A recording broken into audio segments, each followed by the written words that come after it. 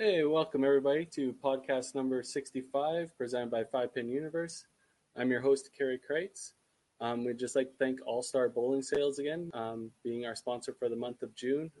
With this new program, we couldn't be doing it without them, so shouts out to Shelby and All Star Bowling. Also, we had a submission by Amanda Davini. She did some animation on our logo, so we'll just show that off here right now, and then I'll roll into the All-Star commercial, and then we'll introduce everybody else. Hey guys, so we have the regulars again, Dexter and Tim Wiseman. Adam Weber, our we'll call them the professional podcasters now, since it's been 65 episodes of this. And our special guest this week is definitely a special guest, somebody that's been strong in bowling in Ontario for a very long time, and across Canada. We were talking here before the podcast. He's faced every single one of us in competition, except for, unfortunately, Dexter, but I'm sure that'll be coming up here in the next few years. And we'll bring him in. He's the 2019 inducted into the Ontario Five Pin Association's Hall of Fame, Jim Head. Good evening. Hello, Jim. Welcome, Jim. Nice to be here. So, just so people know, we'll have a little bit of feedback here for a little bit. Jim's going to try and get his audio fixed partway through the podcast, but we didn't want to be late for any of you guys. So we're going to try and mute him in and out. He can still hear us, and we'll still ask him questions, and we'll wait for his responses. So hopefully it'll run this smoothly. So, Jim, our first question to you today is, how did it feel to be inducted into the Ontario Hall of Fame? Well, certainly an honor, one I never thought I would achieve, but I think that was because it wasn't a goal of mine. I didn't play the tournaments I played in order to get into the Hall of Fame. I played the tournaments I played because I enjoy playing tournaments. The Hall of Fame to me was something for the superstars that I knew when I was growing up, the Fraser Hambleys, Claudina Listas. These are, Fraser's name you would know, Claudina's a little before your guys' time. But it would be similar to Bruce and Gino, Tom Patterson, Tom Stevenson. That age group were meant to go into the Hall of Fame. I still think I'm a competitive player. In my mind, if you're still playing competitively, you shouldn't be being inducted into the Hall of Fame. It's like Marilyn Mew coming back after he's inducted to play another season. I would have been at our Open if we had it at Easter.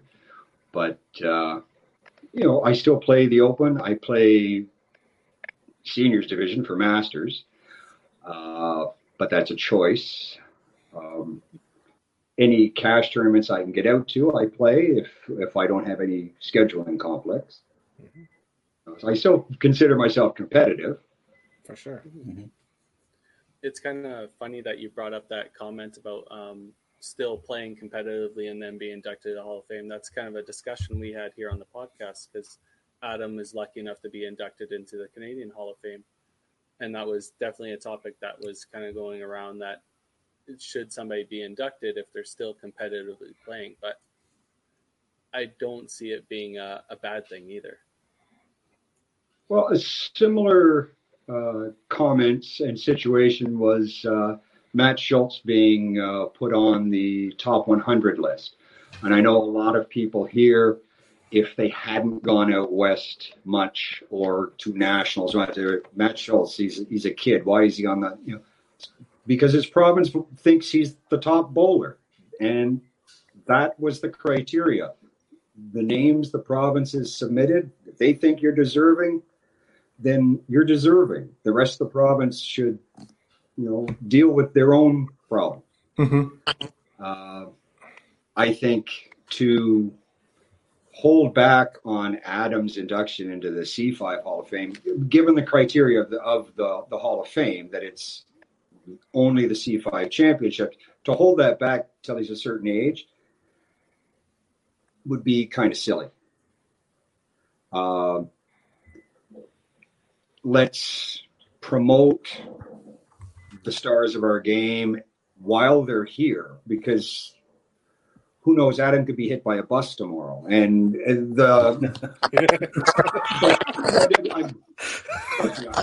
wouldn't want it to happen.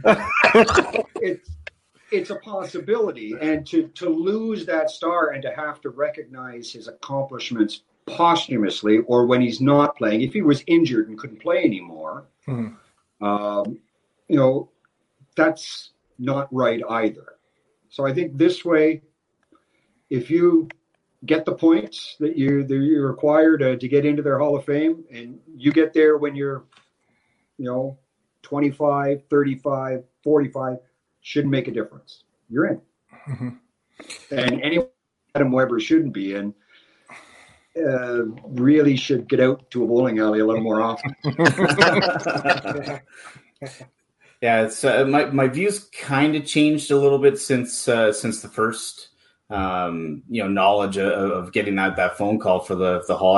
I still feel that I'm near the top of my career, and it felt really weird to get that call. And I think the biggest issue is I don't think that it had the same impact with me being a very competitive player currently as it would have if basically my prime was gone and all of a sudden you get the call, right? A perfect example is Doug McCaw. Like just watching, some of his reactions online when he got the call, it is perfect timing for Doug. And, obviously I was thrilled to get it. Now it's going to turn into when I'm 40 anyway, so maybe some people will have less complaints about it. But it would have been really cool to be inducted, pre-40. Now there's a couple criteria, I believe, in Ontario that you have to be a certain age and things like that to get into the Hall of Fame there too. Is there not, Jim? For the Ontario 5-pin Hall of Fame, the 05 Hall of Fame, which is the provincial one, you have to be 50. There's been one exception, which was Fraser. I believe he was put in when he was 48. But it used to be when Fraser went in, it was the actual age limit was 60, which would tend to be at the end of most people's competitive careers. But my local association put me into our Central Ontario Hall of Fame in 2005. Well, 2 years later, I had my best year of my career, and it's like, well, I'm already in. What about these tournaments? How come they don't count? Which is kind of nice because I bowled my perfect game after I went into the Hall of Fame. So it's like, I didn't need it. So I do have a question. I know we talked about like the age limit being 50. Obviously, I'm privy to some information, and I think that as I've always been an advocate, I don't think age matters as long as your criteria matters, right? And like what Adam, I know we had a big talk about this, and I'm glad most people are changing or at least see the other side of it. And obviously, we really respect your opinion, Jim, and you kind of give us merit, or at least me merit on that situation. Ontario 5, I do believe they won't bring somebody forward for the C5 Hall of Fame until they're 05 Hall of Fame member. So even though you might hit that criteria and you might be a superstar like Adam, and you still have to wait till you're 50, right? And I personally disagree with it. I think but how do you feel about that?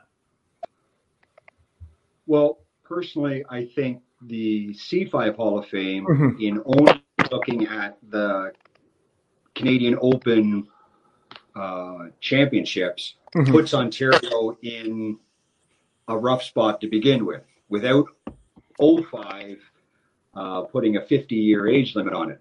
I mean, I started playing the Open. We had 24 zones to make it 2, maybe 3 times in a career to the Open. I'll tell you, I made my first Open Nationals in 2002. It was in Winnipeg. And at the victory banquet Albert Shepard from PEI said, "See you next year." And I said, "I'm from Southern Ontario." Yeah. Like, I don't know if I'm going to make my own zone next year, let alone national. Mm-hmm. So that part of it puts Ontario in a bad spot. But to make it tougher, why? Yeah. I understand that, yes, O5 is a division of C5, so you should be a member of their Hall of Fame before you move on. But let's honor the stars we have here while we have them. Mm-hmm. Yeah, absolutely. So that's how I kind of feel with it. Now things that maybe some of you guys don't know, the C5 has offered, or obviously the point system helps your resume for the C5 Hall of Fame. But if you do feel like somebody like our last guest last week, Jennifer Smith, deserves to be in there with her accolades, then you can actually put a resume in and see if you can get forward with it as well. So somebody like places like Ontario that might be tough to get in with a huge bunch of accolades that maybe somebody we might not see on a national level all the time, they might have that opportunity now, which I think is fair. I, from my understanding, I think down the road, I think it's very plausible that Masters might be involved in it down the road, which I think is also beneficial to a larger province like Ontario, which I think is only fair with that. I think there obviously has to be some changes or some when you start something, obviously you think it's going to be this way and all of a sudden you might have to tweak it. But yeah, so there is options for those on Ontario that might do it, but obviously the point system, it's a lot easier to go off of and have a better resume off it. So could you imagine the ruffled feathers if another province was to put a player in that literally their own province should be putting forth? I actually, honestly, I thought about it. I mean, obviously Alberta has a lot of great talent.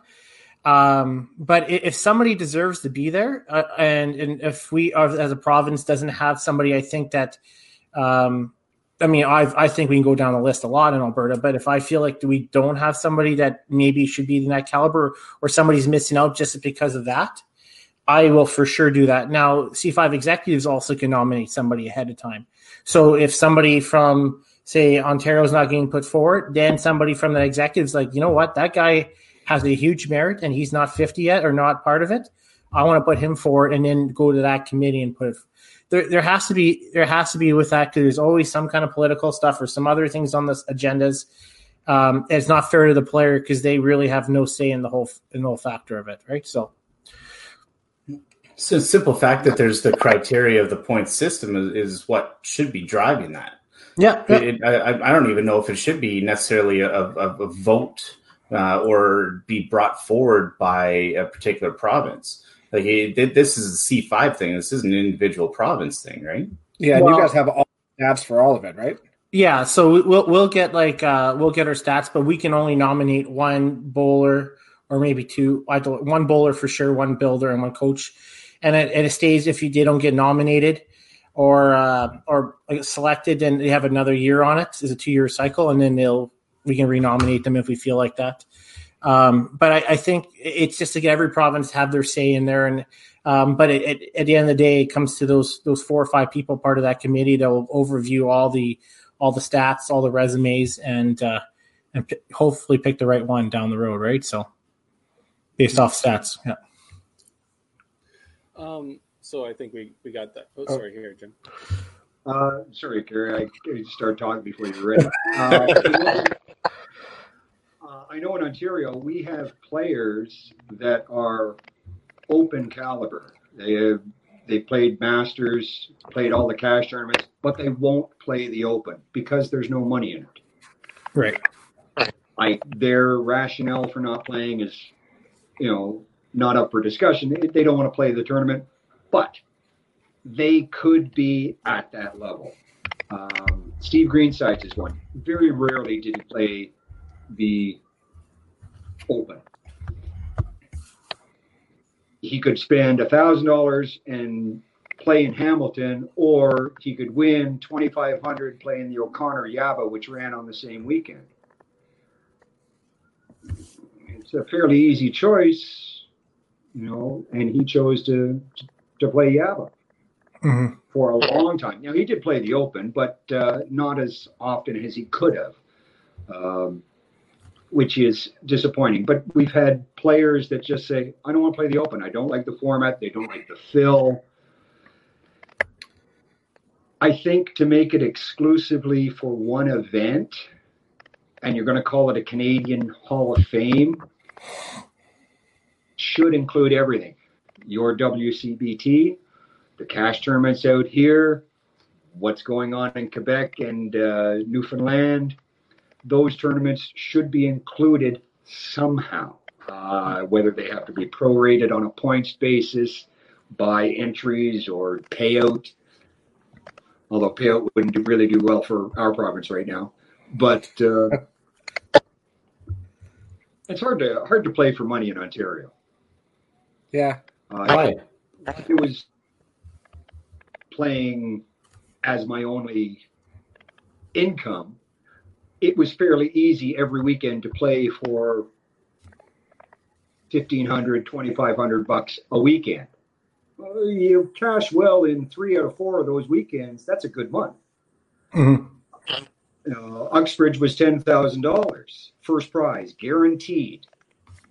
68% of the entries for that first year were from the province of Quebec. What's wrong with the guys from Ontario? Here's $10,000 in your hand. All you have to do is win. And it's like, it's Uxbridge. For me, it's an hour away. I'll drive that.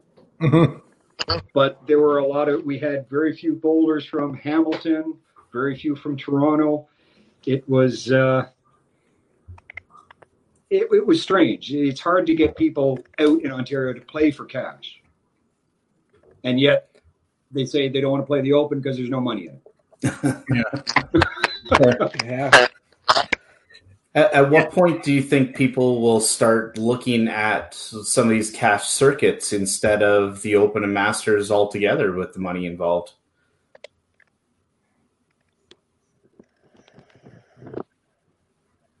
Yeah, Robert, working on that. Well, I'll put my 2 bits in while Jim is getting his stuff working there. I think it's plausible. I think in Alberta, like I said, we were fortunate with our gaming and all that, or where we don't have to pay for everything, right? I think that helps us. But soon as if we ever lose that funding, and then I think we're going to be having an issue with that, Adam. Absolutely. How's that working for you, Jim? Much better. There we go. How is it for you? I didn't realize how sexy your voice is. Nice low. Wow. Maybe there's a reason I haven't played Dexter.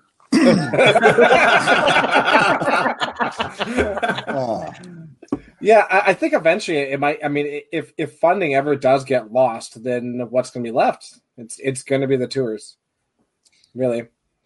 So well, we only have the 2 in Ontario, the 2 club tours. Actually now we only have the 1, unless Oshawa decides they're going to play both of them again. Yeah, were they not talking about including Bayshore? Yeah, Midland. Midland, yeah, sorry, yeah, Midland. I think was talking about being included as well. Well, Bayshore Lane's in Midland. I know Mike Torgo ran a very good tournament there last year. Unfortunately, I wasn't able to get myself there. But I had promised Mike I would be there this year, and then I can't. I'm stuck at home. Yeah. But I think it's caught on. Even for a summer event, they're getting quality players out who are willing to compete, which is always a good thing. And it's a slightly different group from the club tour, which is even better. Because now you get a mix. If we can combine it somehow with a point system that whether there's an overall championship and it can become a tour, which is what the club tour was supposed to evolve into, but never did. Originally, it was only two. It was two houses. It was Stellar Lanes in Newmarket and North End in Oshawa, or Nebs in Oshawa. And Stellar, unfortunately, changed owners, and they no longer are involved. But no other proprietors seem to step up. Yeah, it's tough. Well, I just learned something. What NEB stands for. Thank you. North End Bowl. Yeah. No idea. I had no idea either. Well, I'm old. I call it by its old name. I always call it North End. No, I like it. That's good. Yeah. That's good to know. It's been very good to me over the years. Yeah, it's a center I need to get out to at some point here soon. But, Well, I actually played there when it was free fall. oh, Yeah. when was Wooden that? Lanes, I won my first Masters event there in 2000. Okay. It was still Brunswick A51s, I believe. Wow. Yeah. But I grew up on free fall machines, so I'm of that age where I've seen the transition from free fall to string, from wood to plastic, both in pins and lanes.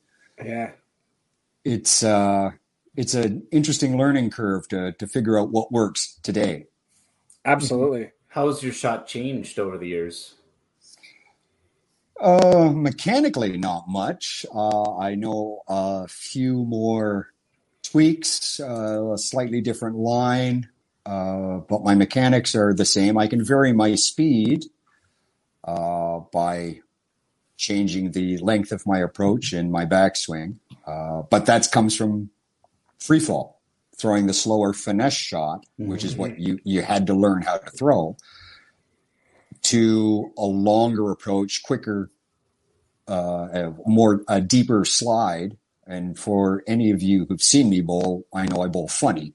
So, but I have a fairly long slide, and that's where I generate my power. And I can throw as hard. Actually, I can throw harder than Ian Gavell, who's throws pretty hard in our area. Right. Yeah. So, speaking of your style, we notice it with Mitch coming out west so much. Where did your pause come in your mechanics? Where did that start? Was that something you had right from the beginning, or something you turned into it? Oh no.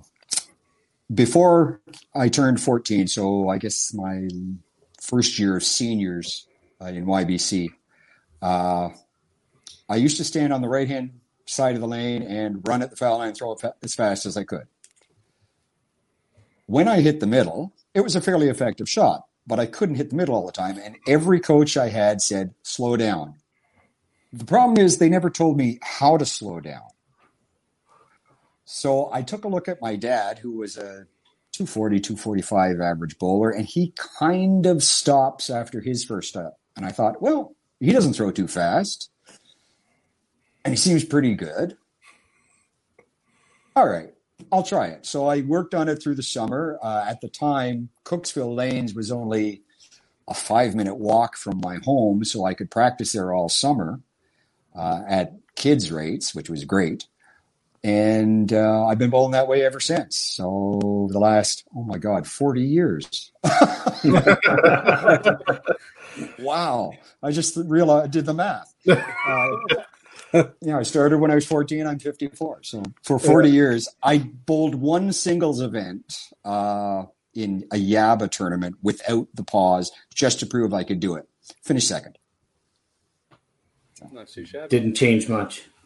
No, I just had to tell myself when to start my hands with a 3-step approach. Yeah. Okay. It's simply a timing issue, so that I get to the line balanced and in time. My hand releases the ball just at the right spot in my slide, so that I get full momentum into the ball. It's not something I ever teach. I always see looks on parents' faces when they see that their kid is going to be coached by me and they know how I bowl. It's like, I don't teach it. So, by the way, I did not teach Mitch how to do that. And Cody Laycox too. Cody's got it in him too now, right? It's funny how like you start to see those trends in certain places. You could always tell like Saskatchewan girls. Like you could tell if they were from Saskatchewan. And then a lot of the newfies, like back in the day, when we were going through YBC, had something similar too, where they would like take a really fast first step, stop completely, and then run to the line. And then there was like probably 4 or 5 of them, and you could always tell that that's where they were from. So it's interesting how that those trends kind of follow. And I'm sure you didn't teach. We lost Jim. No. I'm sure he didn't teach Mitch how to do that, but I wonder if like that influenced him for sure. Yeah. You can see how successful Jim was, so I'm sure that's why people emulate success, right? 100%. Absolutely. Exactly. Well, that's odd. I wanted to ask him how many times he's been cut off on the bowling lane. Just with that pause. I'm sure I've done it. Yeah, I'm sure. I do it to Mitch all the time by accident too. All the time to Mitch by accident. I don't do it by accident to Mitch though. No. Oh, I apologize every time. Like, shit, man, sorry, I didn't. He's like, I get it. he knows. You could be done your shot before Mitch finishes his. Oh, for sure. That pause in there, I could definitely get a shot off in between that pause. I always cut off Brett Mapstone, and I really didn't give a shit. I just after the second or third time, I'm like, Brett, I don't care. And he's you like, should. He could kill you. Yes, he has the skills. Yeah. So as we wait for Jim to come back, Alberta announced a huge thing for bowling. So everybody's allowed to open up starting Friday, I do believe, right? For bowling, with obviously some restrictions. As proprietors, how do you feel about that? Nervous. Stress. Right? There's a lot. You know what? I'll say this right now. We're excited to open, and we're going to open up on Monday with a little bit less hours. We don't know what's going on, right? So, or how things are going to be. Obviously, with less lanes, it's going to be a lot different. We're basically ready. We got all the social distancing stuff done, all the sanitizers, the sneeze guards, all that kind of stuff going on. Okay. And then, anyways, but we're all ready. Sorry, I got a message. What happened to you? Jim sent me a message. Oh. Okay. And it's just, I think we're ready for it. I'm just really nervous on just how people are. Some people are just, if you don't feel comfortable, we always say just stay home and just take it easy. Obviously, we have our masks and everything ready.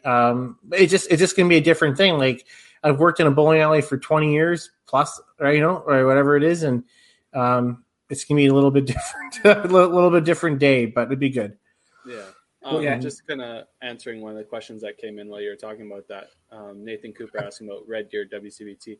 It never was off. It was just postponed. And obviously with phase 2 opening up bowling centers, we, as the WCBT, me being a part of it, I don't foresee that not happening. So the only issue that we're going to have still at this point is we are still required to maintain 6 feet social distancing between groups. So, and 50 people total. So, I don't know what the logistics are going to be. Like, you sign up with your group of people maybe, and then, you have to stay on your own lane if it's still the same case at the start of August. Only play on one lane. I don't know. I don't know what the logistics are going to be. I really think the way the trend is going, like, this is a week earlier than they were thinking. Probably phase 3 is probably going to end up becoming before August. For sure. We just don't know whether that's still going to be wide open or not. Yeah. Not saying Canada follows the States trend, but you can see in the United States, the bowling centers are almost wide open. There's a few restrictions, but I literally watched the tournament in St. Louis a couple weeks ago, and they were slapping hands. There was no social distancing.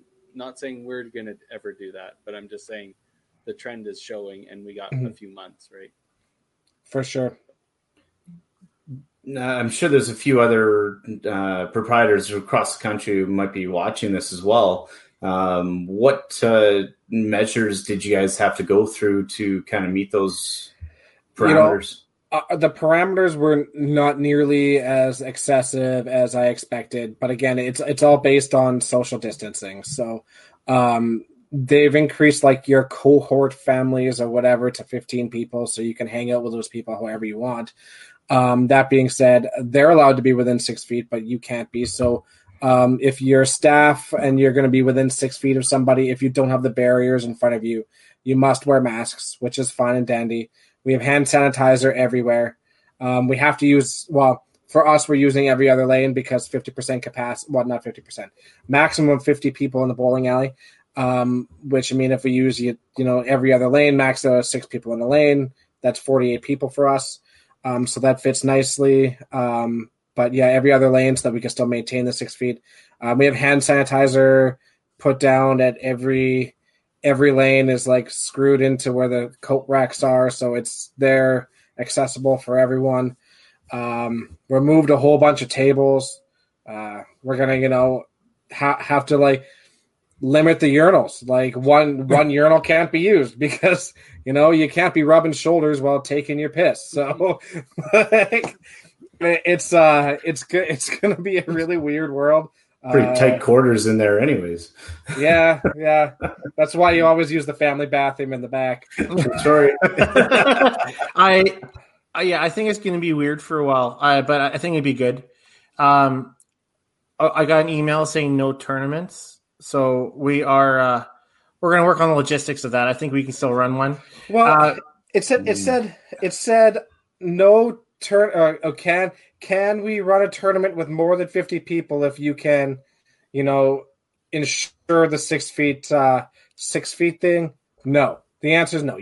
You have to have less than 50 people in the building. Yeah, so you could probably do shifts. Yeah. And then, but you still probably have to use every other lane. And again, I think you would still have to sign up with your cohort family or whatever that looks like. Yeah. Are you guys going to have to do the contact tracing and all that stuff as well? There was nowhere in there saying it was required. Because for our ball might be starting on Tuesday, and we have to fill out forms saying if we've traveled anywhere, such and such, if we've been in contact with anybody we know has been traveling. Yeah, that has to be filled out every week, to my understanding. For us, I don't believe we have to. I'm pretty sure that we just have to post signs saying, "Hey, if you've been out of country, you can't be here. If you've been around someone who's been out of country, you can't be here." Plus, even with our touch screens, like we have there's already a safety warning that comes up saying we're not liable for this, we're not liable for that. If you don't want to cross the foul line, if there's a spill, come get it, whatever. We're going to add in a section to that, agree like with the COVID stuff as well. There's only so much that we can control, right? But we'll do whatever we can to make the things that we can control safe and go from there. For some of our Sure Bowl listeners like Palmer, and I see Adams on there. If you guys want to come in on Monday, give us a shout. We can get you a booking in a lane. I might as well throw a plug in for Sure Bowl. So reservations definitely really, really recommended. If we do have space and you show up, we'll put you in for sure. But we're going to be running at 8 lanes for the foreseeable future. So definitely reservations for sure. Now would be a good time to look at gift cards and all that stuff now that they can physically be used too. I know we're going to purchase one for Braxton's teacher and just kind of support not only your center, but the other centers in our region, and hopefully others do the same around Canada. Thank you. Yeah. So yeah, we'll figure out the tournament. Maybe as much as lame as it sounds, maybe just stay on the same set, and it might be the way it be. But people will be out. They can yell at each other 6 feet apart. Okay, Palmer, I'll mark you down, and we'll do all that for you. Shot wheel. There is adjustment on the shot wheel. We'll spin it for you. Yeah, we put it behind the glass so it can still be there. We'll spin it for it. And we are promised you it won't be rigged, so don't worry about it. Don't promise what you can't not control. Yeah, that might be an option too. Is use a set of lanes and then leave the set in between. So maybe you have 6 people on a set, especially with Red Deer having 20 lanes. If they can use, well, I guess it'd be only 5 sets. That'd be 30 people. Well, if you do 3-on-3, that's 36 a shift. You could do that and leave a gap in between each ones, and then move 2 lanes at a time, sort of thing.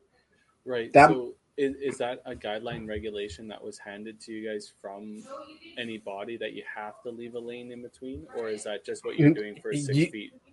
You're required to have 6 feet in between. So that's basically it. It was recommended by Bowl Alberta to have just use every other lane, but I just don't know how you maintain 6 feet separation if you don't. It's the same thing with ball, right? They're closing the dugout, so you have to stand outside. So you have to be socially aware and social distance yourself.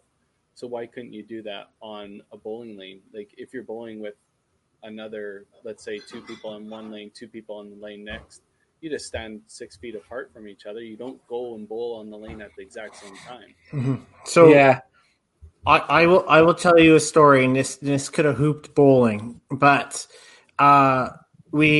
you could sign up and go on with Henshaw, and you could talk if you were phase 2 or phase 3, if you wanted to have some information on your sport before this came up. I think it was last Thursday or whatnot. And so Grady went on, our executive director of Bowl Alberta, which makes total sense. Grady can speak well for us. And a couple other proprietors wanted to get on just in case. So it was first come, first serve. So they went through, it was an hour. Some people talked about the dance, some people from other sports like Taekwondo. And the worst proprietor we had on there could possibly had, I won't say the name, Leduc. She went on there and she absolutely said, we can't social distance. We can't do any of this stuff. I just need you to open up the doors. I got to finish my leagues. And we sat back there like this. Is like, what are you doing? Like, and Richard LaProle is very mild-mannered. He was very upset about this, right? It's her livelihood, right? And she could have ruined it for all of us, and thankfully it's going to be okay, right? So yeah, I see what you're saying, Carrie. It's going to be a circus trying to move people in and out and not be within 6 feet. And then even lane courtesy, like, you're bowling up on lane 1 while I'm standing behind lane 2, right? Yeah, get 6 feet away from me. Yeah. I don't know. Like, do we take turns? Like red light, green light? Green light, everybody on the odd lanes goes up. Red light, everybody on the even lanes goes up. Like, I don't know. I can't wait to mess up traffic. yeah. But imagine how slow those shifts are going to be if we do it like that too. Like I said, we have a couple of months before that becomes a big headache. I think we'll see laxing of that by then, hopefully. Yeah, fingers crossed. I'm just hoping that all of this stuff kind of goes away before September, because I'd really love to see us be able to run leagues normally. Yeah. Well, and even before that, with even if for some reason we couldn't get a full WCBT event in Red Deer, to at least kind of have a conclusion to the season with the Tour Championship at the end of August, and then kind of start anew, would be nice. Yeah.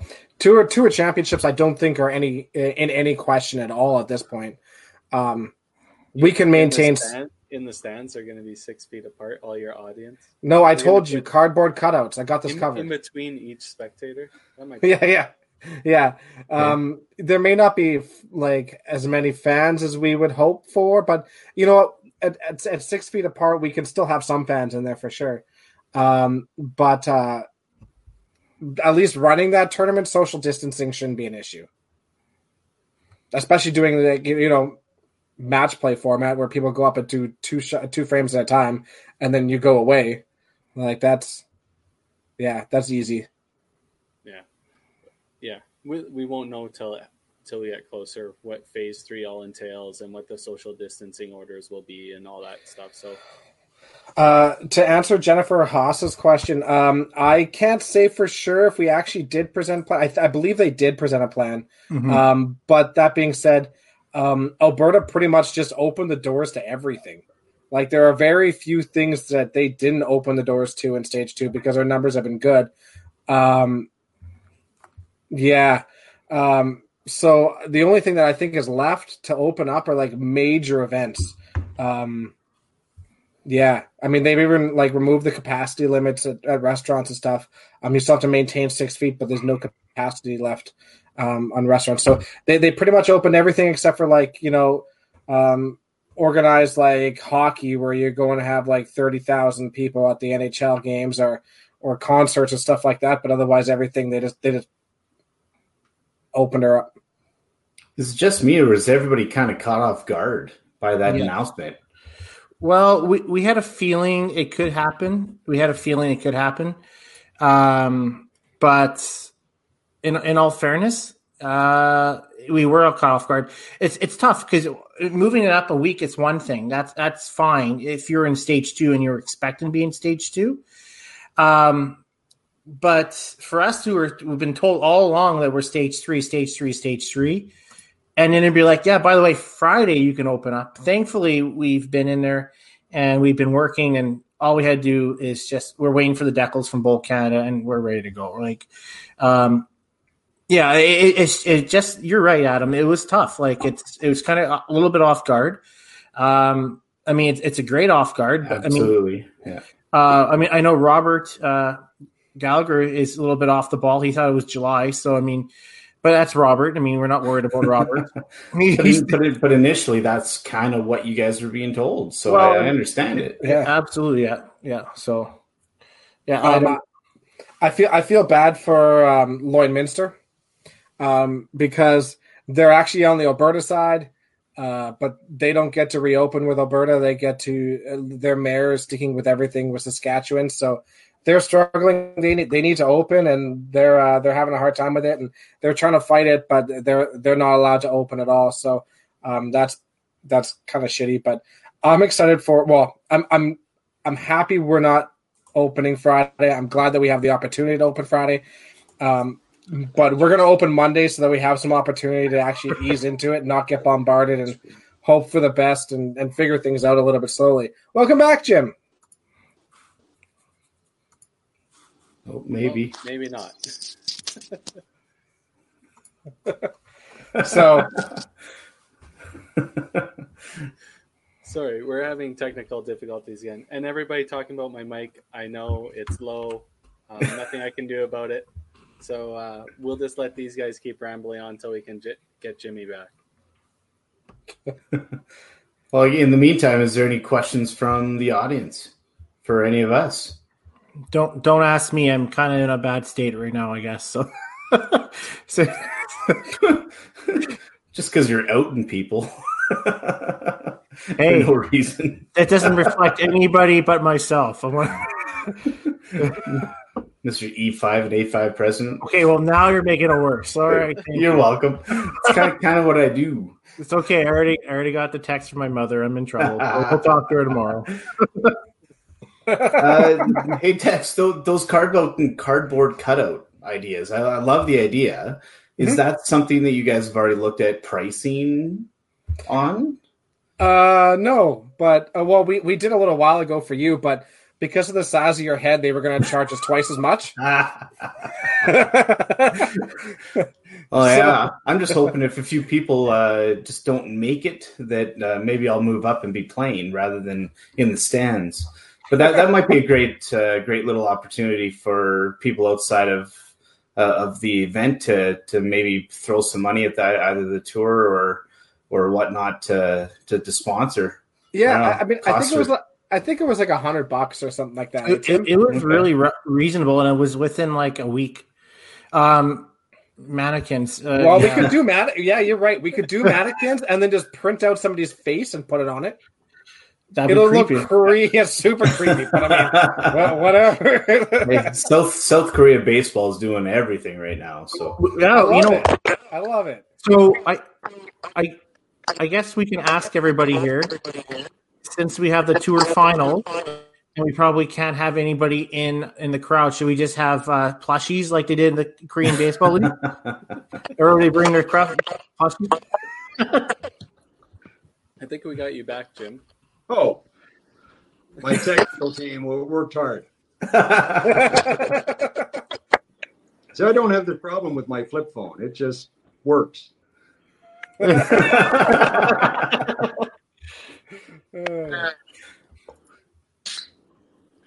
So, since we got Jim back here, Adam, you might as well ask him the special guest questions because we don't know how long this thunderstorm situation and phone charging is going to happen here. no, sounds good. All right, Jim. Who was your bowling idol or mentor growing up? Wow. Well, I come from a bowling family, and I'm the youngest. So when I turned 6 and was able to go into YBC, because at the time you had to be 6, I wasn't a kid that you had to drag to the car. I was waiting there saying, let's go. Nice. So my family have always been supportive, and my dad taught me the basics of the game, but I had very good coaches in YBC. But competitively, I learned to listen and ask questions at a very young age. I started a men's league when I was 14.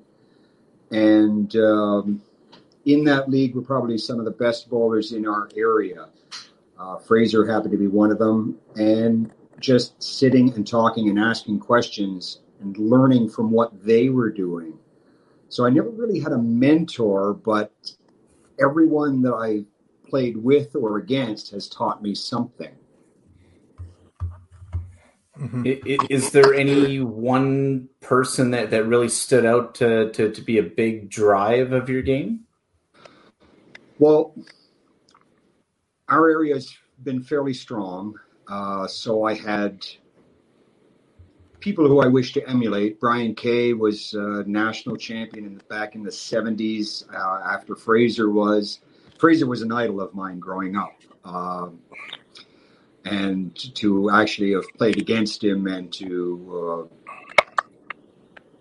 worked with him over the years was a tremendous honor for me. As a matter of fact, Fraser sponsored me into the tournament that ended up being my 10th win for Masters. And without him, I wouldn't have played it because I wasn't playing tournament division. We won the Open that year, and Easter Monday, he calls and says, I see you're not signed up for the Dorothy Walker next weekend.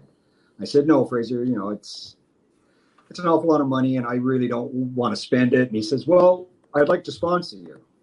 Okay, what cut? He said 50-50. Okay, so it was $3,600, and we split it down the middle, and he didn't realize I was sitting at 9 wins, and Fraser had 10 wins.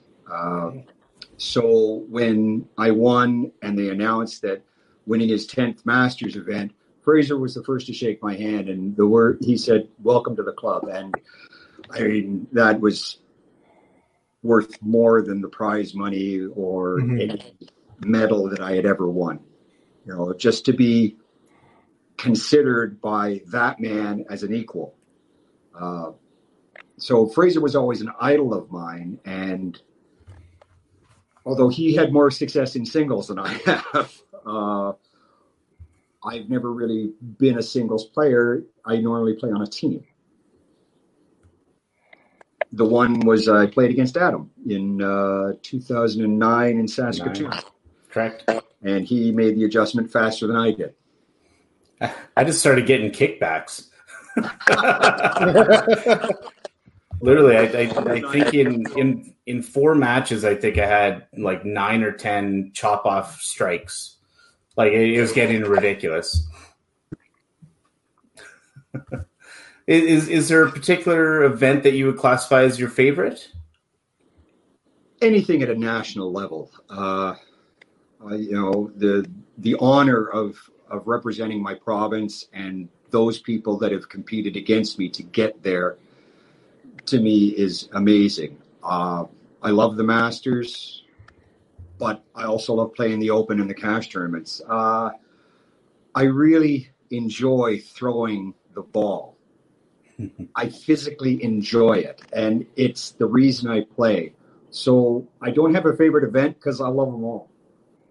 Some houses are better or react better to me, but that doesn't make them more favorite than the other. For instance, Uxbridge seemed to love the shot I threw. I played there. They had the Uxbridge Challenge there 3 years, and I was top qualifier every year. Just my shot worked. Didn't make it a favorite tournament of mine. It paid well. Yeah. Makes sense. Yeah, it's kind of funny you talk about Uxbridge, because I know a few of the guys from out west here went out there to play it. Brad Wilton, Gino, Kevin Chisholm. Yeah, Kevin Chisholm went out there. So it seems so weird to me that Ontario didn't get the big draw of all their big players when players from out west here were going out. Well, 10 grand is a big draw for us for sure. Yeah. And that was the surprising part. And as I said earlier, Quebec had 68% of the entries. I ended up playing Luc Duguay in the finals. And around the fourth or fifth frame, I turned to Jeff Canham, who's the proprietor, and I said, when did you move Uxbridge to Quebec? Because I felt like I was the out-of-towner. There were 3 guys cheering for me and 60 people cheering for Luke. But, I love Luke to death because he's a phenomenal competitor and a terrific guy, both him and Bridget. I wish him a speedy recovery. He's someone I'd like to see be able to get back to where he was. Absolutely. He's taking steps in the right direction. It's nice seeing him throwing balls and stuff. It was awesome. It was really good seeing him last year. It's funny. Last year we spoke. Luke and I always spoke, but I played him at the Sherwood Challenge in 2004 in the semifinals and knocked him out of that tournament. And then I played him in Uxbridge, and he tells a story that when he went back from Uxbridge and went to his first league night, they said, "How'd you do?" And he said, "Second." And apparently whoever asked the question went, "Jim?" And he went, "Yeah."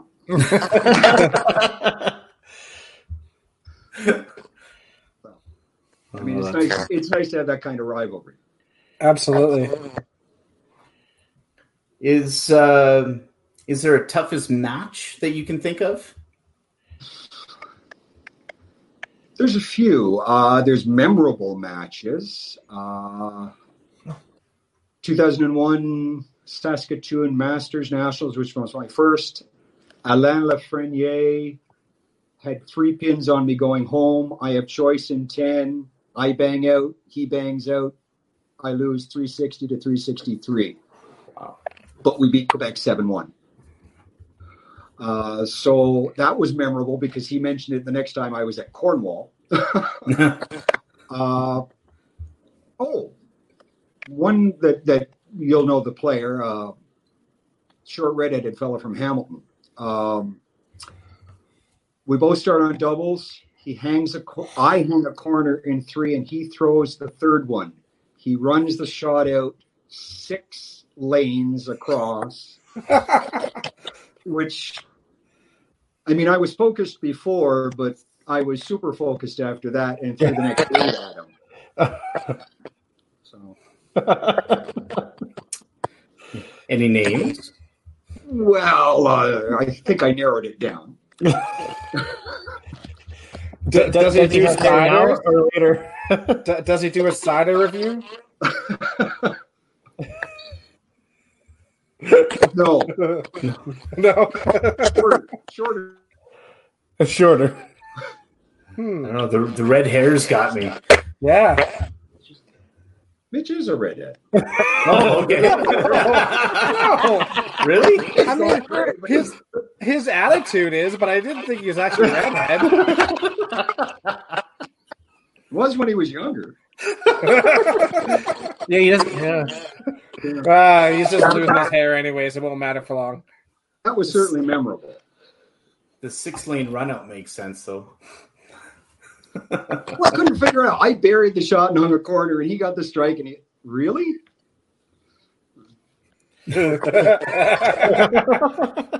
Weird. I've never seen Mitch do that. I've seen Mitch walk out a 3-pin 6 lanes too, though. we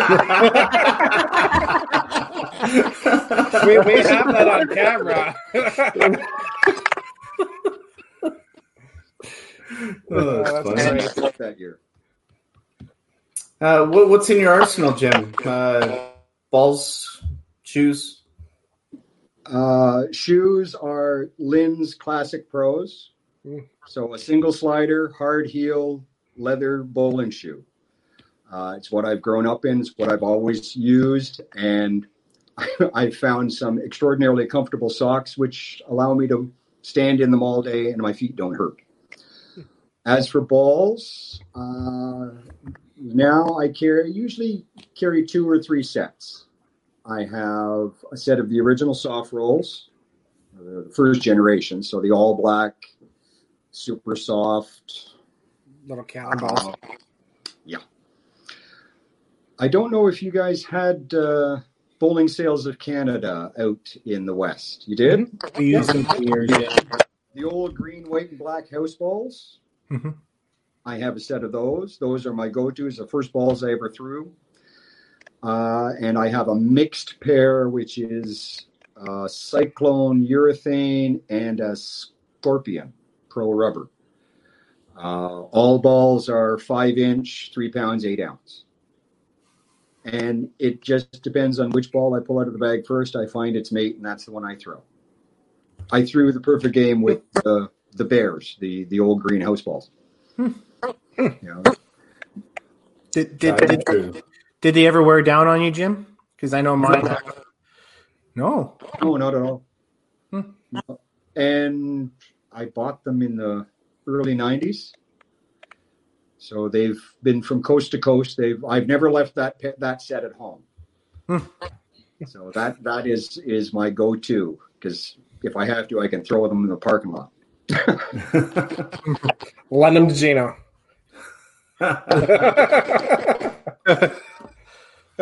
Well, what do you have for national medals, Jim? For the Masters, I have 2 on the tournament men's team as a player, 1 as a coach, 2 seniors gold medals, an assortment of bronze and silver. So 10 appearances. I have 9 medals. For the Open, I have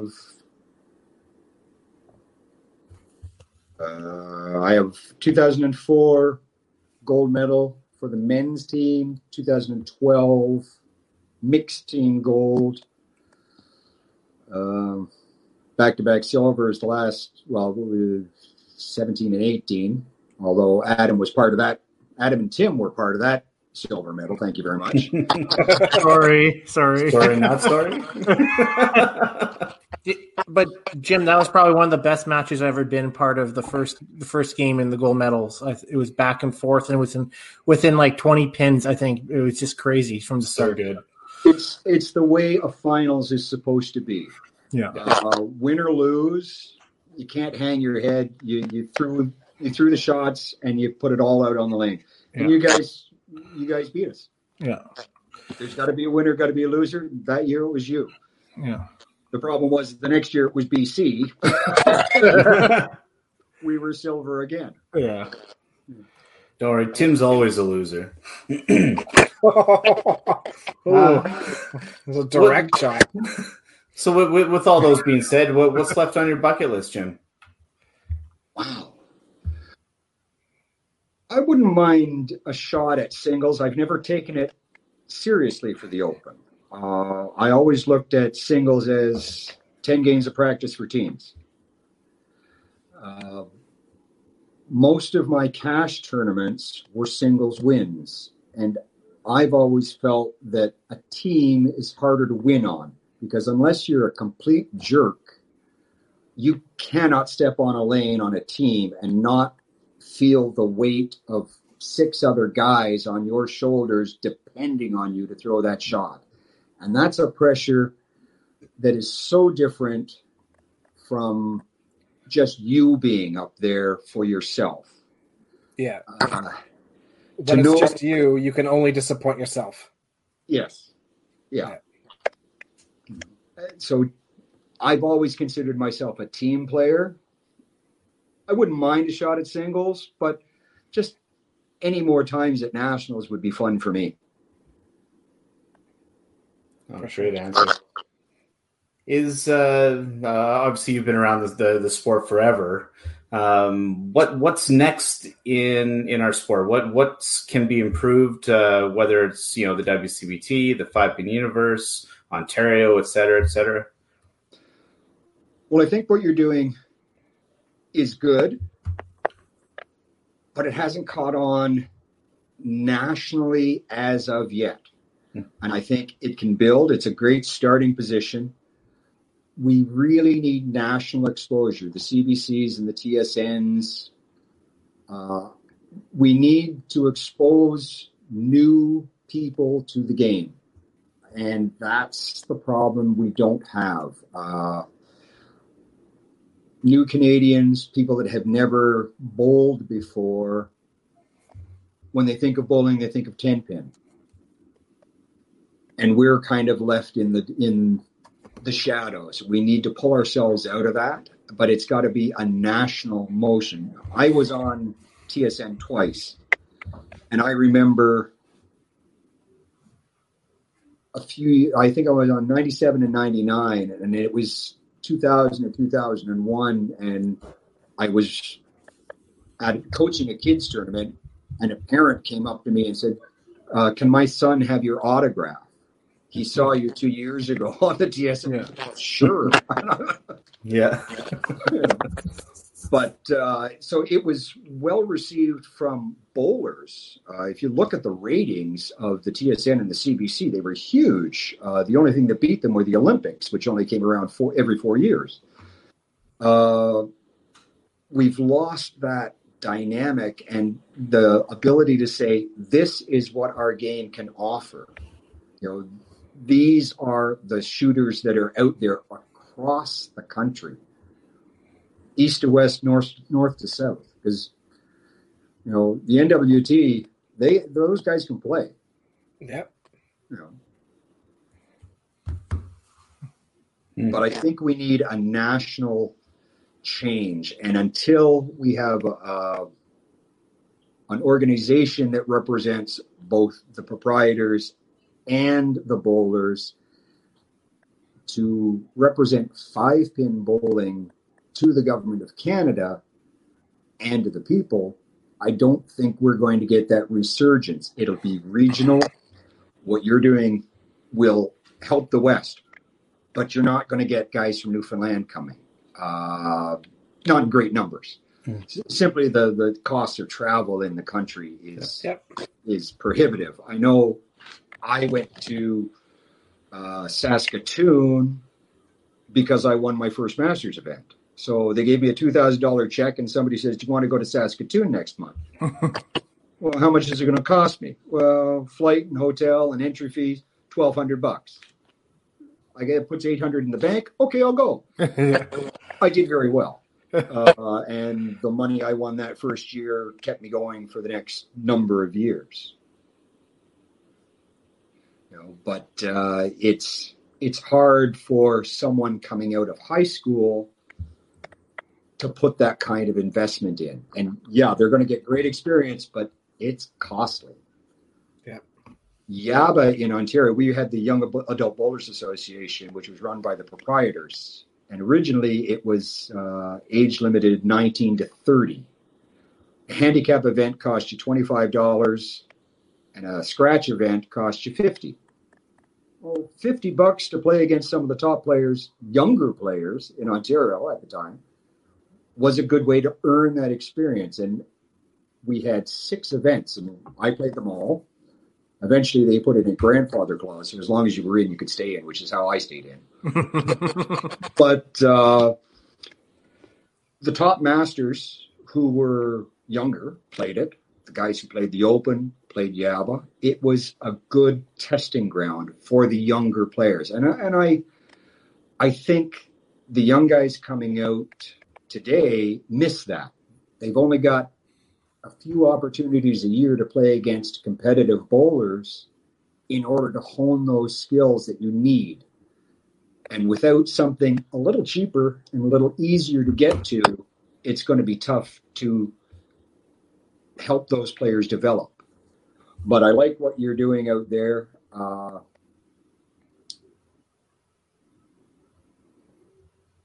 would hope it would grow and spread. I wish people in Ontario would learn to play for money again, but it's tough. Yeah. Any chance of seeing Jim Head come to one of the WCBT events? Well, I Put actually you on the spot. It would depend on my schedule. I am the tournament director for Master Bowlers of Ontario, so it would really depend on whether or not that weekend conflicts. So we have 35 events. I play seniors, which is 4 events, so 31 other events I'm working. Oh, wow. So it makes for a bit of a long season. And I'm very glad Dexter has taken over the rule book so he can get all the phone calls. I didn't take it over. Carrie's currently. Carrie took it over. Yeah. I had it. Carrie took it over. Sorry, guys, my mic doesn't work. So. Well, we definitely appreciate your input there, Jim. That's great. Thank you. Is there anybody that you hadn't had a chance to play against that you would past or present to challenge in a match? Well, other than Dexter, who I haven't played against. I've been really fortunate to play against a lot of the top guys. I played Bruce, Lynn, Mark Jackson, Gino, Doug Musdell, Joe Cranbetter, Doug McCaw. You know, the list goes on and on from province to province. I saw Fraser when he was at his best. I didn't play him until later. But the one I would love, and not necessarily to bowl against, but to have a conversation with, would be Tommy Ryan. Yeah. Find out, from his perspective, how the game is doing, from what he intended it to be to what it is now. If he had thought of plastic lanes and plastic pins, would he have done it? Or strings on the pins? Because it took him a while to get the rubber bands on, first of all. Yeah. By the way, Lynn mentioned on an earlier podcast that whoever of you are national champions from last year are the only ones in history going to hold it. He's wrong. From there was no nationals because of the counterpin dispute. Oh. So those people held their titles for 4 years. Oh, really? Yeah. Oh, that's... Guess I'm starting a new pandemic for the next 2 years. Okay. Don't worry, wave 2 will hit about this time next year. Yeah. Wow. Anything for a title, Dex. Well done. That's right. Hey, you are learning. Now, this one seems to catch some people off guard, Jim, but is there an obscure personal achievement or a stat that many may not know about you? Well,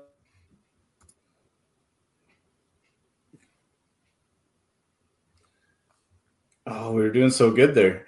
Yeah, I think we lost Jim again. This may be a thunderstorm issue because I know they are charging the phone. So, Oh, darn. I think he probably did have an obscure one that he wanted to talk about. You looked like he was facial expression. Yeah, he looked like he had something cooked up. All right. Well, if nothing else, hey Dex, Rulebook Corner. No, Jim's coming back. All back?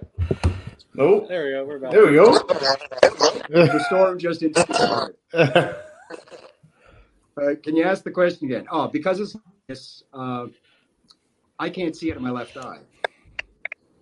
Oh, So if I've beaten you, you've been beaten by a one-eyed old man. And if you've beaten me, you're picking on the same. Was that Oh, something wow. you've had your entire life, or is that something that happened? Or It was a paintball accident when I was 22, so 34 years ago. crazy? And how hard was it to learn to adjust to that? Well, I don't have depth perception. The nice thing about 5-pin is nothing moves.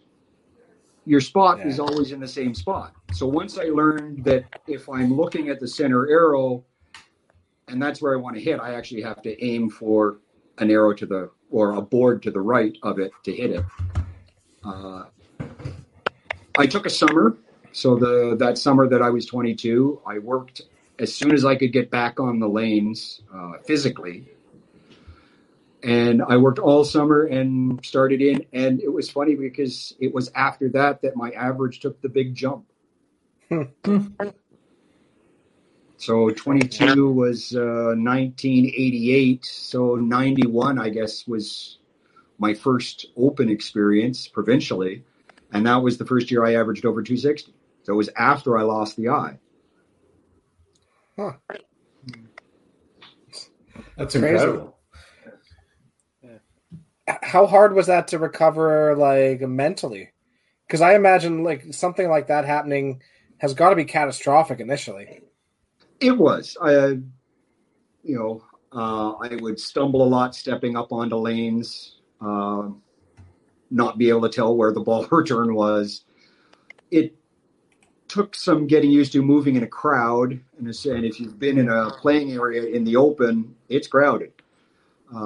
So, yeah, I walked into a lot of walls and doors and things thinking, I'm clear. No, it wasn't. You learn to adjust. Within, I would say, a year, tops, 2.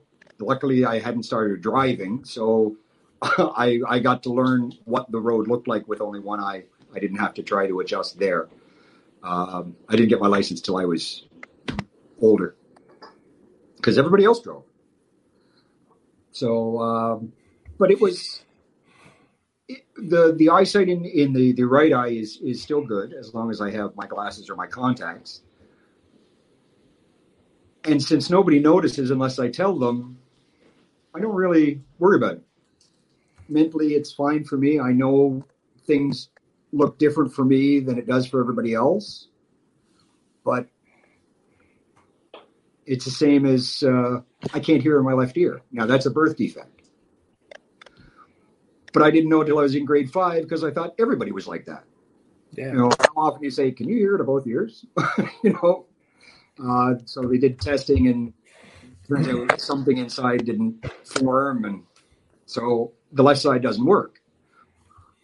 So, which led to people thinking I was a bit of a snob because they'd come up and talk to me on my left and I didn't know they were there or couldn't hear them. So, and it wasn't. It was I was just looking straight ahead and not knowing you were there. And which eye got hit? What's that? Which eye did you lose the eyesight? Left one. So it's the left side. So your right side's awesome. Yeah. Yeah. If I ever injure myself, it's always on the left. That's good. That's good. Well, good for you for being able to overcome that. That's that's a hard feat mentally, emotionally, physically. So kudos, and to have like the storied career you had after is incredible. So congratulations. Well, it was another one of those things. I've always been I'll prove you wrong person. So if you tell me I can't do something, I'm going to prove you wrong. So if someone were to say to me, well, you can't be a top bowler because you can't see it of both eyes. Oh, really? Watch me. Yeah. So I'm going to put the work in. I've never believed I was particularly talented, but I've always worked really hard at my game. And I think that is a skill set that our younger players haven't picked up on a lot. They wait a little bit longer until they do the work on the game.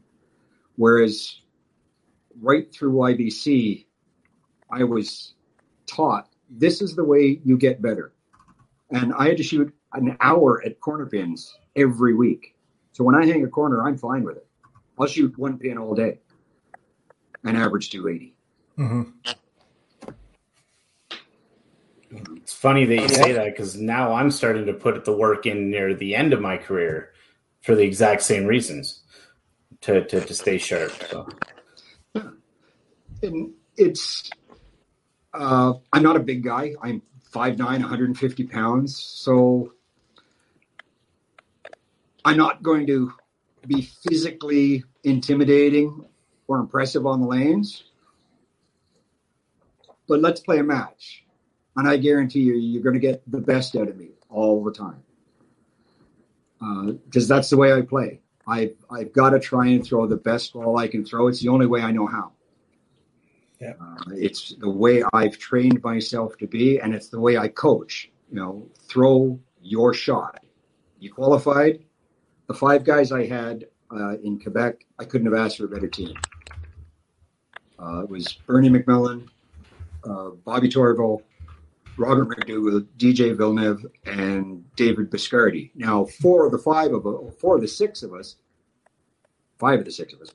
have played together in the Open or in leagues, Bernie being the one exception because he's from London.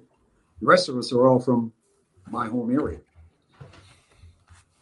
They all trusted me, and my job was simple. It was throw your shot. Throw the shot that got you here. Remember what that is? It'll work here. And it did. That's always been my philosophy. I was taught very early, you got to dance with the one that brung you. So if that shot has got you this far, keep throwing it. There's no need make an adjustment if it's working. So Jim, I do have a question for you, and we sort of touched base on it through Messenger before we started. But what was your decision to bowl make bowling as a career? I mean, I know you didn't have a job. You decided not to work anymore and make bowling a career. What was your decision on that? Well, I didn't decide not to work. Okay. I was restructured, and that year was 2004, I believe. I think I brought home from bowling $35,000 gross. Because there was the Sherwood Challenge, there were 2 Masters events. I finished second in Cornwall that year, I think. But it paid very well. Plus, there was Yaba, which if you do well, you can make a grand $1,500 a weekend. And I thought, I'm going to give it a try. The unfortunate problem is that while the tournaments were around and the cash was available there for competition, the money became my focus, and I stopped enjoying the game. And it took me a while when I stepped away from a little bit of competitive play, because I still always played the Open. But when I stepped out of Tournament Division Masters and stopped playing most of the cash tournaments, I got back to the enjoyment of the game, and the cash became secondary again. And I played much better, and I feel much more fulfilled on the lanes. Trust me, I don't want to coach ever again. I want to be the guy throwing the ball. The reason I don't have my level 2. No option. Yeah.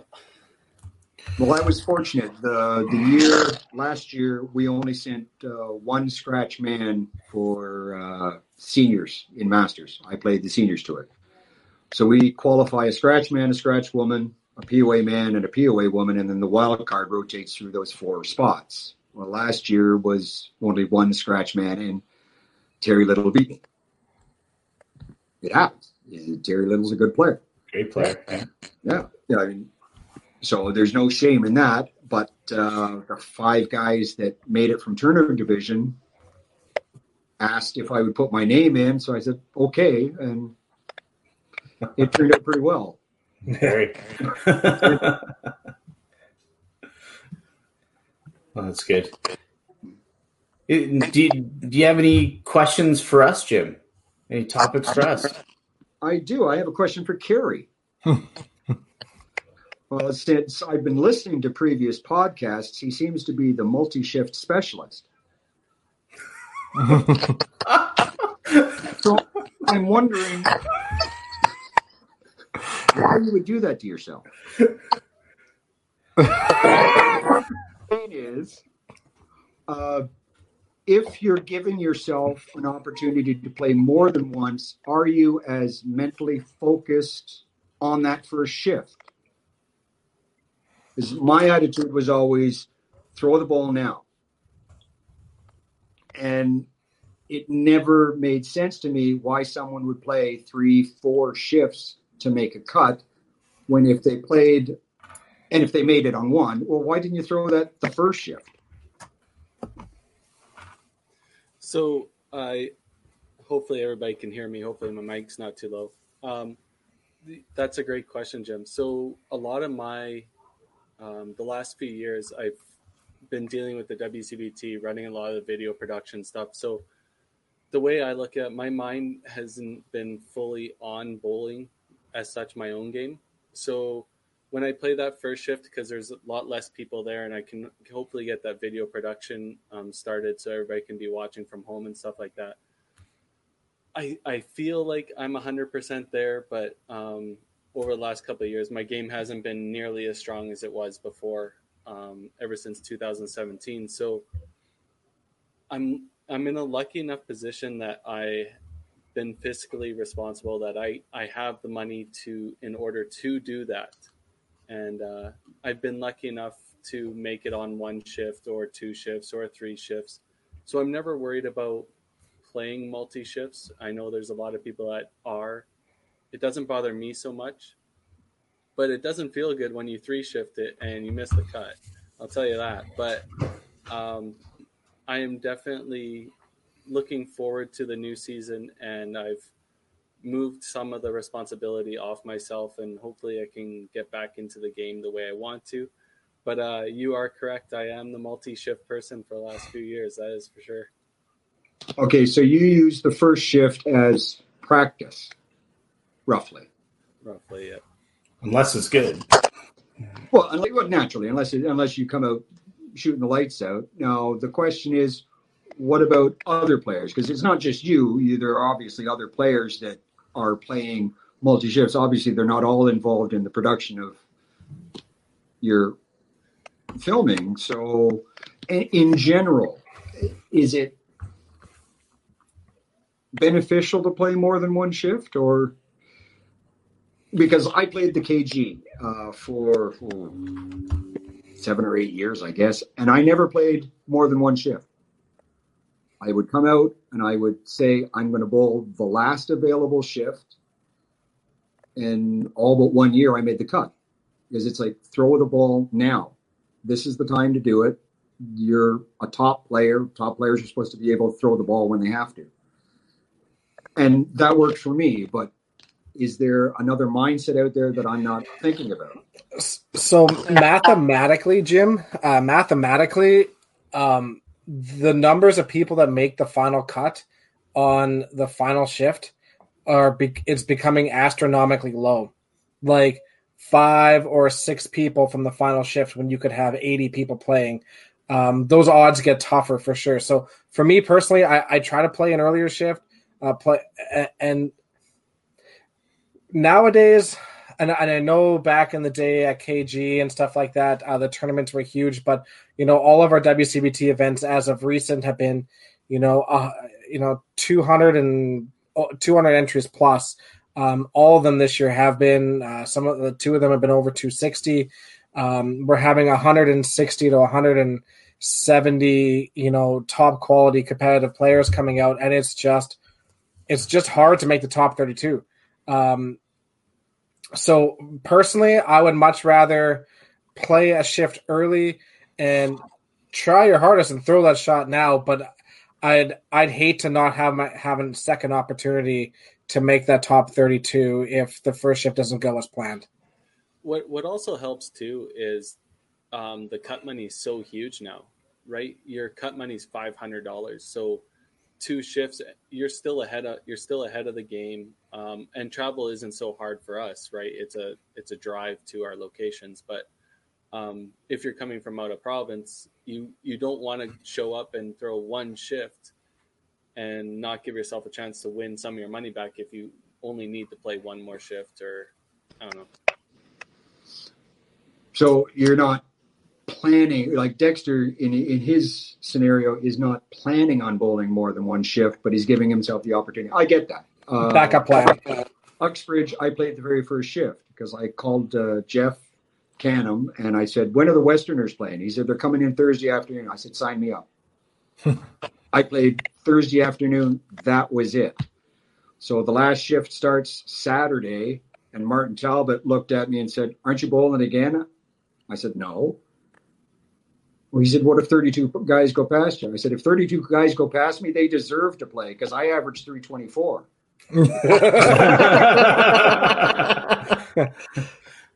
No, I think the one thing with the new tour, though, is that there's a bigger end game to it than I think there was in the past as well. Now, once you have the WCBD points with the potential of a tour championship, I think a lot of the top players, if you're not going to make that first cut, I think you have to try another bullet because there's so much more on the line. There's a ton of money, obviously, right? But now you've got all the extra WCBT points that could further you on.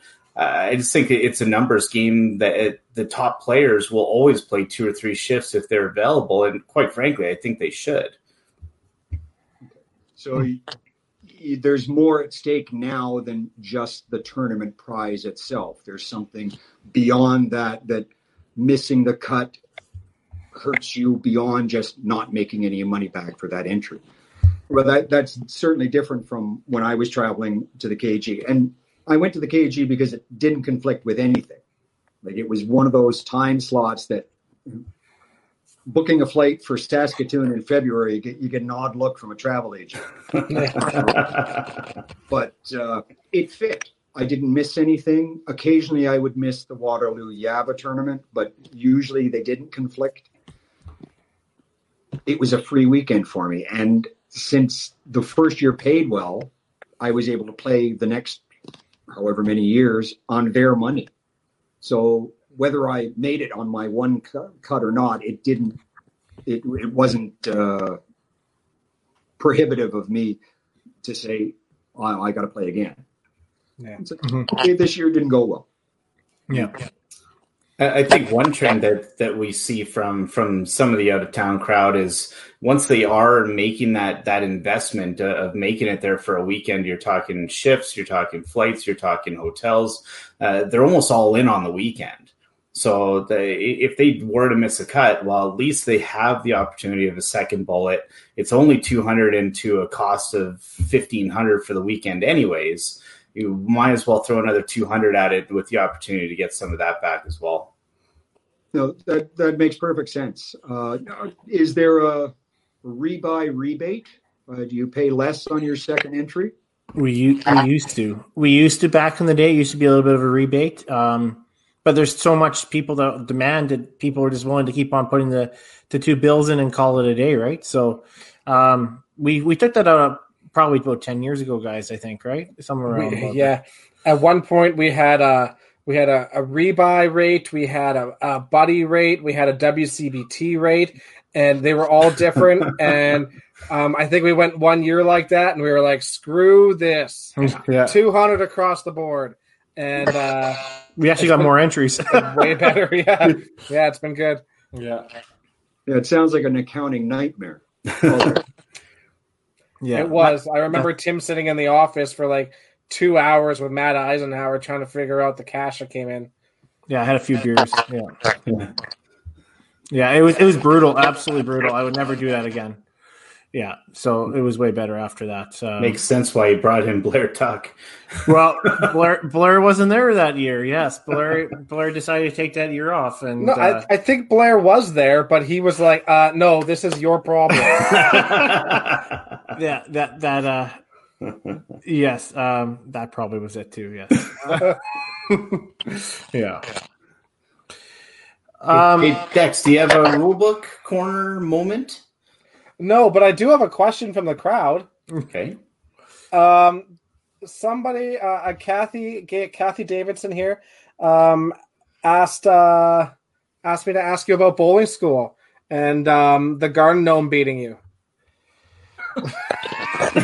Okay, so I've never been to Tom's school in Saskatoon, but for the last 25 years, I've been at the 05 school. And we have a gauntlet for the pros, and I play on the pro side. So it's a one-game event or a one-ball event. Right. So if I throw a strike, the student throws a corner, I win. If I hang the corner and they throw the strike, they win. Mm-hmm. So we're playing, and we've started the event, and I'm not paying attention. I'm just going through and chit-chatting with the kids, throwing balls. And I reached Kathy's group, and she has one of the youngest groups there, and the smallest guy in the school. He's 13. He looks up at me because it's his turn to bowl against me, and he says, "Wow, you're on 10 in a row." He'd been watching me come across students. So as he says that, I'm not a scoreboard watcher, so I haven't realized I'm doing it. He gets up there, buries the strike. I hang the corner, and he runs around the 48 lanes of Sherwood in Hamilton screaming, "Jim Head was on 10 in a row, and I just beat him." Yeah. So that's the story. Because I said back at the residence, I got beat by a garden gnome. Oh, that's so good. Yeah. How long ago was that, Jim? What's that? How long ago was that? Oh, that was probably back when I was playing everything. So I would say 2007, 2008. That's awesome. That must be a memory that probably sticks with him forever. It's amazing the number of students that I meet through different events, whether it's Masters or the Open, and now they're adults, and they'll come back to me and say, "You beat me in the gauntlet," or "I beat you, and it took me 6 rounds to do it." Yeah. I said, "Okay." Yeah. So they remember, but I faced thousands of kids. Yeah. And I'm just glad they've had a good experience. And when they say that is my payment. We don't get any payment for the 05 school. But those kids coming back and say, "I remember," and I'll give you a for instance. Last year, our Open Provincials were in Ottawa, and I happened to be sitting on the bench that game, and I looked, and on the pair to our left was Ryan Groombridge stepping on the lane. On my pair was Robert McDougall. The next pair to the right was Taylor Hanley, and the pair to the right of that was Zach Weigel, all from different zones. They were all in my group when they were 15 and 16. They all made provincials that year, and that was the best thing I could see for the future of the game. That they've taken that and made that next step, and they're out there playing and enjoying it. And if you don't enjoy this game, get out, because it's going to drive you crazy. But don't let your enjoyment be determined by your success. You can bowl the best you can and have fun and still lose. Sometimes your best just isn't good enough. And I've never agreed with being called the best bowler in Canada or someone else having the title, because it's the best bowler that day in that house. Though that it's very local in that respect. You can say you're a national champion, but you didn't play everybody in the country to get it, because there are steps you have to go through people don't play. People get weeded out early. They might live in a weaker zone and have never made it there. It's a title that is used, but really shouldn't be. I mean, I like to say the four of you are top players. And in my mind, a top player is at the top of the sport. To say someone is the best at it disrespects the sport, because you can't compete against everybody. There's 40 million people in the country. Most lanes are smaller than 48, 52. Yeah.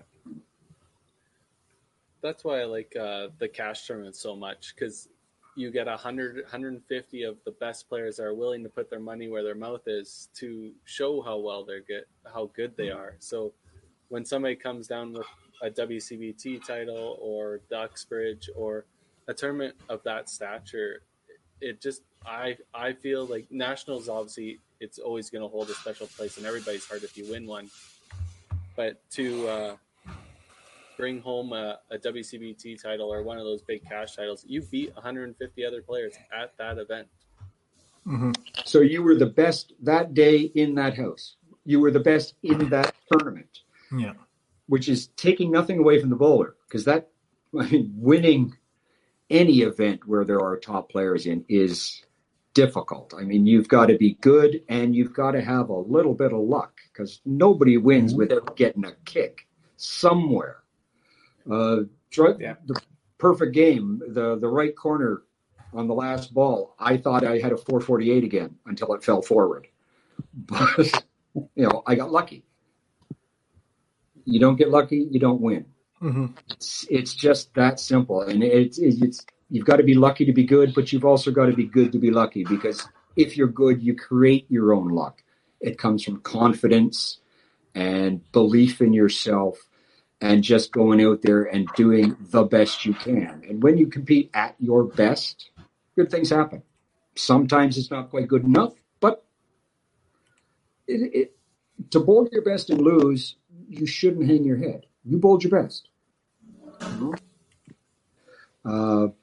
There was a match in the Masters years ago at North End, Nebs.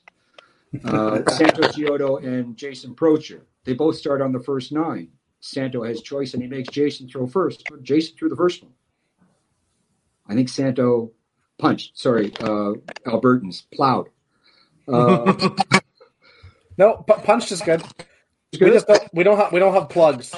That's East Coast. Yeah. Yeah, we're punch or pick. Yeah, we don't say pick much. You don't say pick much? Okay. So, but it's, to say both on 9 in a row, to say one of them didn't, one of them lost, well, he played his best, and he threw out the headpin. Yep. It's hard enough to throw a strike without that kind of pressure on it. Top players seem to have a little more luck in that execution. I think there's an experience factor in those as well, right? They've been in that moment more, and quite frankly, they thrive on that moment more. I remember a match the first year in the KG. I went up both sides. I lost the B-side final and lost the overall to Len Ansett. Phenomenal bowler and a great person. But he ran me the first match. I mean, he was so fast, and I tried to keep up with him. And I've played 27 games already, so I'm a lot more tired than he is. But in an earlier match, your bowling TV style, and there was a young fellow, I believe he was a local, and unfortunately I can't remember his name. He was standing there talking to himself as I was switching lanes. I had thrown a strike, and now I'm moving on to the other lane to throw a strike, and he's saying, "You're giving it to this guy. You're giving it to this guy." And I thought, buddy, I'm taking it. I thought, you don't know who I am, and I don't know who you are, and let's see whose game is best. And I always loved coming in as an underdog, as an unknown. Unfortunately, it doesn't happen anymore. No. but when I would come into the Open Provincials or the first couple of Masters, or when I went out west for that first KG, I'm a guy from Ontario. I bowl funny. People are going to take me for granted. This is perfect. Yep. Now, let's put some money on this match. I love playing for cash. Yep. Good old motivation.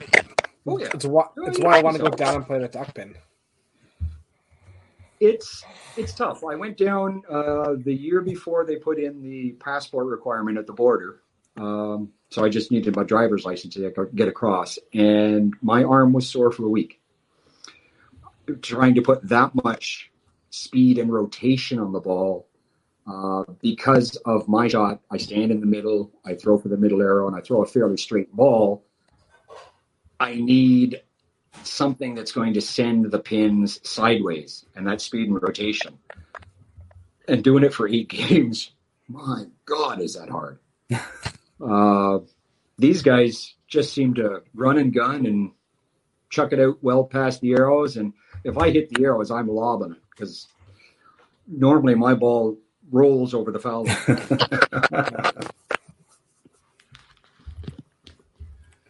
Well, I think that's about all the time we have for this today, Jim. Thank you for joining us for most of it. I know you had some phone problems there, and we have a few audio issues, but I think we handled it fairly well. And thanks to Robert McDougall as well. Yeah, thank you, Robert. Out. And it's been running really good here. Tim just wants to do a little retraction. Yes, honestly, Jim wasn't on, so maybe he has to go back and listen. But I do feel bad for one of my comments a little bit earlier about the COVID thing when I wasn't on there. And for 65 podcasts, I felt I've been doing pretty good.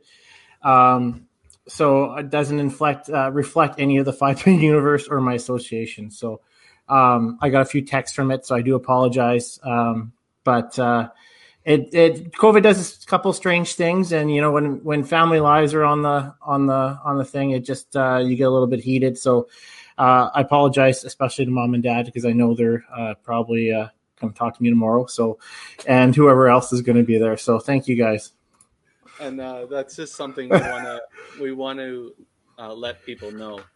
Even though a lot of people that come on our podcast, and even ourselves, we are part of a lot of associations. The people that come on are part of a lot of organizations.